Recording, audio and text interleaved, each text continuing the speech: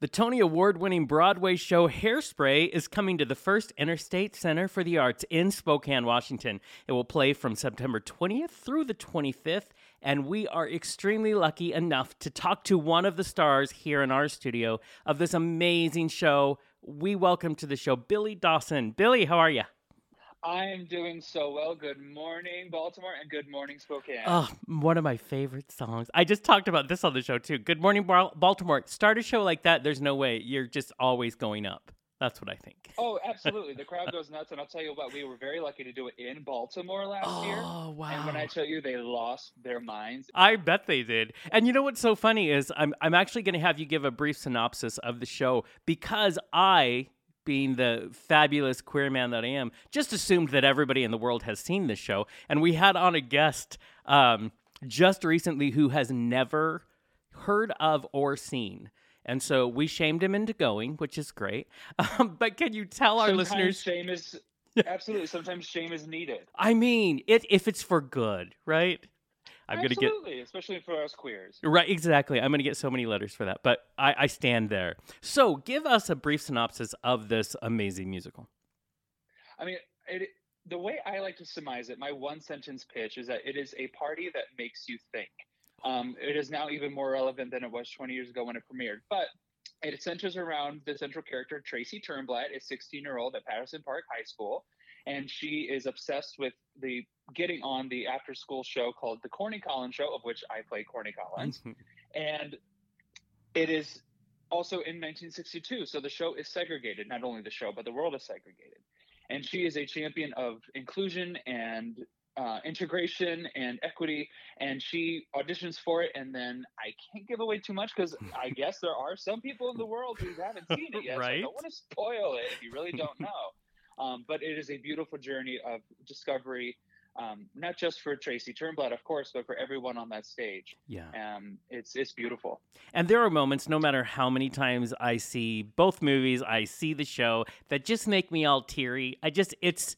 I love feel good, inspirational, let's be better humans. You know what I mean? And that's what Oh, this show absolutely, delivers.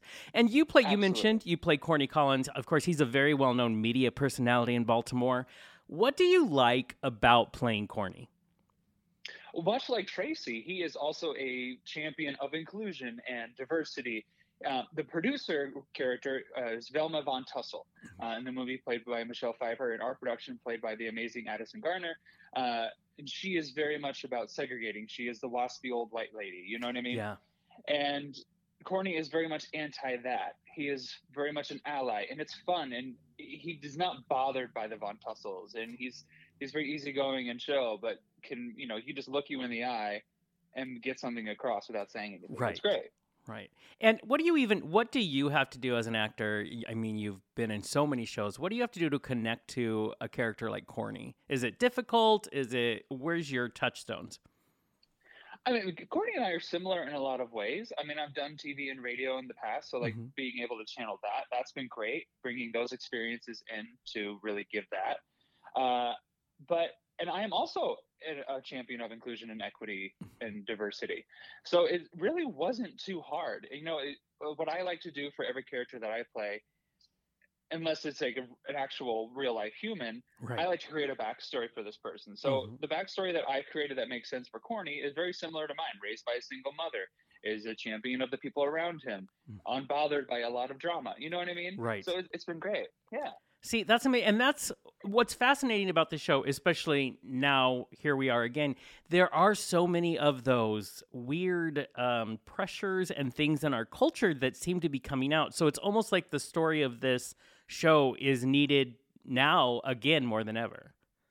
Oh, absolutely. And I've said multiple times in my life and throughout this whole process with Hairspray, it is even more, in my opinion, even more relevant than it was when it premiered 20 years ago. Hmm. Especially with the Black Lives Matter movement that came out. Not that it wasn't a problem before, but now Right. it's the blinders have been taken off and everyone sees it. Um, so when it comes to that, and when it comes to the topic of bodies and Hmm. body shaming, Yeah. it's not really as much of a funny joke as it Right. was never really that funny, but as funny as it was 20 Right. years ago. Hmm. And having queer friendly people on stage. It's great. Yeah, and which is why I think that's what's so I think people everywhere, like you said about Baltimore, are just going to lose their mind. It's a beautiful way to, I think, reinvigorate, because sometimes we get tired, especially when it seems like every day it's something new. And I think that's what's important about art. That's what's important about entertainment like this. So I'm excited for that part. And I wanted to say you are definitely no stranger to stage and to doing touring shows. You Jekyll and Hyde, Cabaret, Rocky Horror, just to name a few. So how do you stay at peak energy? Because I know I've done theater plenty of times. It is a lot because you're not just on film. We're going to do 20 takes and get the best performance. You have to do best performance for every audience that shows up to the show. And a touring company does a lot of shows. How do you stay peak energy? Barely. No. I mean, it's learning things over the years, and I will say this is my first big tour. This is my second year with Hairspray, and the greatest thing about Hairspray, and well, about touring, I should say, when you're in a new venue, that's a new audience, that's a new energy for you. So you have no choice but to keep it fresh. Right. And when one of the biggest things that I learned is that you can never replicate a performance. Mm-hmm. So if you're trying to, like, if last night went really great, which it did, we can't go in tonight and be like, okay, I have to do the exact same thing, because that's not going to happen. I mean, exactly. I'm going to do the same blocking. I'm going to give you the same intention, but I can't replicate that. Yeah. And knowing how to pace yourself, I can't go out and give you, you have to use your technique. You have to do all that. You can't leave it all on the stage for one night, because I still have 8 more to do the rest of this week. Right. Well, and you're singing and you're dancing. I mean, there's a lot that has to, and you've got to keep everything moving. I mean, I did in my research notice that you did mention coffee, which is my addiction of my life. So, coffee helps. Caffeinate. Oh, absolutely. I'm literally sipping my coffee as we're talking. Yes, absolutely. See, I count down the moments. Yeah, the whole thing. Now, how many shows are typically in a tour? Because when did the tour start? This year we started, I want to say about a week ago, but I will say, because we opened in Oklahoma City. We rehearsed in New York for about a week. Yeah, we were in Paducah, Kentucky for about a week doing tech, and then we opened in Oklahoma City. And now we're in Cedar Falls, Iowa. Oh, wow. And last year, I can say we did a total of 210 performances over 9 months. Oh, wow. That's amazing. Go ahead. No, I was just going to say, that's not including the ones that were canceled for COVID.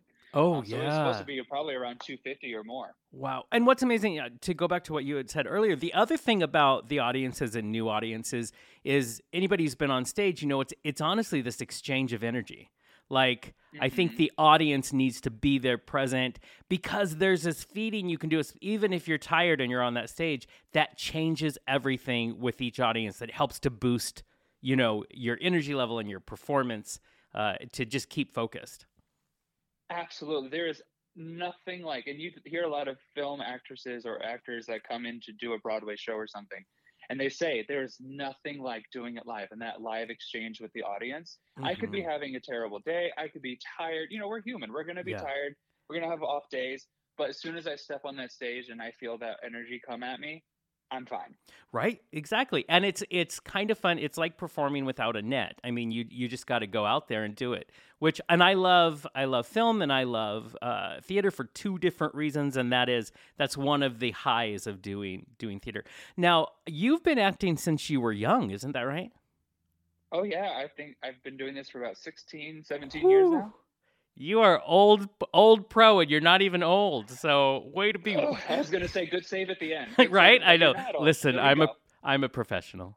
I'm a young 31. Right? Exactly. So, tell me about what keeps bringing you. It's a very challenging industry for sure. What keeps bringing you back to the art of acting? My favorite games when I was little were dress up and make believe, and now I get to do that professionally. Theater really has the ability to change lives, to save lives. It changed and saved mine. So the fact, I remember being a little kid going to the touring productions in my hometown, and that feeling, it's just the escape of it all. Yeah. And that joy that even if it's a sad show, you're it's really real life therapy there. And it's cheaper than most therapy. But Hallelujah to that, yeah. right. But the fact that I can now be part of that and I can give that back, because last year I was very lucky enough to have a one night in my hometown of Fort Wayne, Indiana, Oh, and nice. have, I mean, humbly I can say, the place was filled with like friends and family that came Oh, to see me, and the audience reaction was something I'll never experience again. But in the back of my mind, I remember thinking, this is for this 6-year-old Billy in the back row oh, seeing their first show. You know what I mean? that's beautiful. Yes. Yeah, and Yeah, you're and right. Yeah. yeah, Jerry Mitchell in rehearsals last year, he was telling us a story. He saw his first show he grew up in Detroit. He saw in the back row of the balcony. I think it was West Side. It's one of the first shows he saw. I may be mistaken. And he remembers that feeling. And he always said, "You never know who's sitting in that house watching." No. So that's why I do it. That's my favorite answer. We're just gonna have to clip that out just so we can highlight. But that is the joy that keeps, because there's more than just getting up on that stage. There's the rehearsals. There's also doing a press junket. I mean, there's a lot of responsibility when you are one of the stars of a show. So you have to have a why that inspires you and fills you every time. So you can come to shows like this and, play with me on the air. So Of course, and I live for it. right? Let's do it. And so you and I had talked before we started recording this interview, and we talked about that we are very excited here in Spokane because West Coast Entertainment, who brings our city all of the great Broadway shows, is doing for the first time a Pride Night on opening night, September 20th. We keep harping on it on this show because it's important. And not to over-stereotype, but queer people make up a good percentage of musical fans. What's it like to interact with the fans? Do you get to see them after the show? What's it like for those young queer kids who are just their eyes are bright, they're so excited because they get to talk to these people who are bringing their art to them? What is that connection like? Oh my gosh, it is unreal. Unreal. I remember going, when I was in college, I got to go to my first Broadway show and I got to go to the stage door and I looked up everybody who was there and I was so excited. I even brought my own little Sharpie. I wore a suit because I was so excited. Oh, wow. Right. I was a little nerd and I lived for it. But I remember like that feeling like, wow, you're real. It's incredible. I am a queer non-binary human in this world playing a very masculine character. And I think, actually last year I had somebody in Chicago message me after the show and say, hey, seeing you on stage proves that we have space in this business. Oh. Because, I am a queer non-binary presenting person. Right. So I'm like, I'll wear a dress, I'll wear Right. heels, I'll wear a wig just because I want to. Right. But I am capable. Just because I do that in my personal life doesn't mean I can't go on stage and play a masculine role. Exactly. Or I can't play a feminine role. So it's the whole gender thing in theater is hogwash. But yes, it's incredible to have those connections. Like I said, when we were talking about performing for my hometown, I can look them in the eye and be like, hi, I see you. And you're here and you have this place here. Yeah. And I'm so glad you were here. It's incredible. There's nothing like it. We all need someone who opens that door and says, it's okay. Absolutely. It's Absolutely. okay over here. Just go ahead and come on over. That's beautiful. And I have to say, if everybody listening, if you wanted to check out more, there are some amazing pictures of all of the different people you have depicted on your website, which is billydawson.net, just to see the breadth of a person being an artist that presents all sorts of characters, because that's what acting is. So so I highly recommend people going to do that.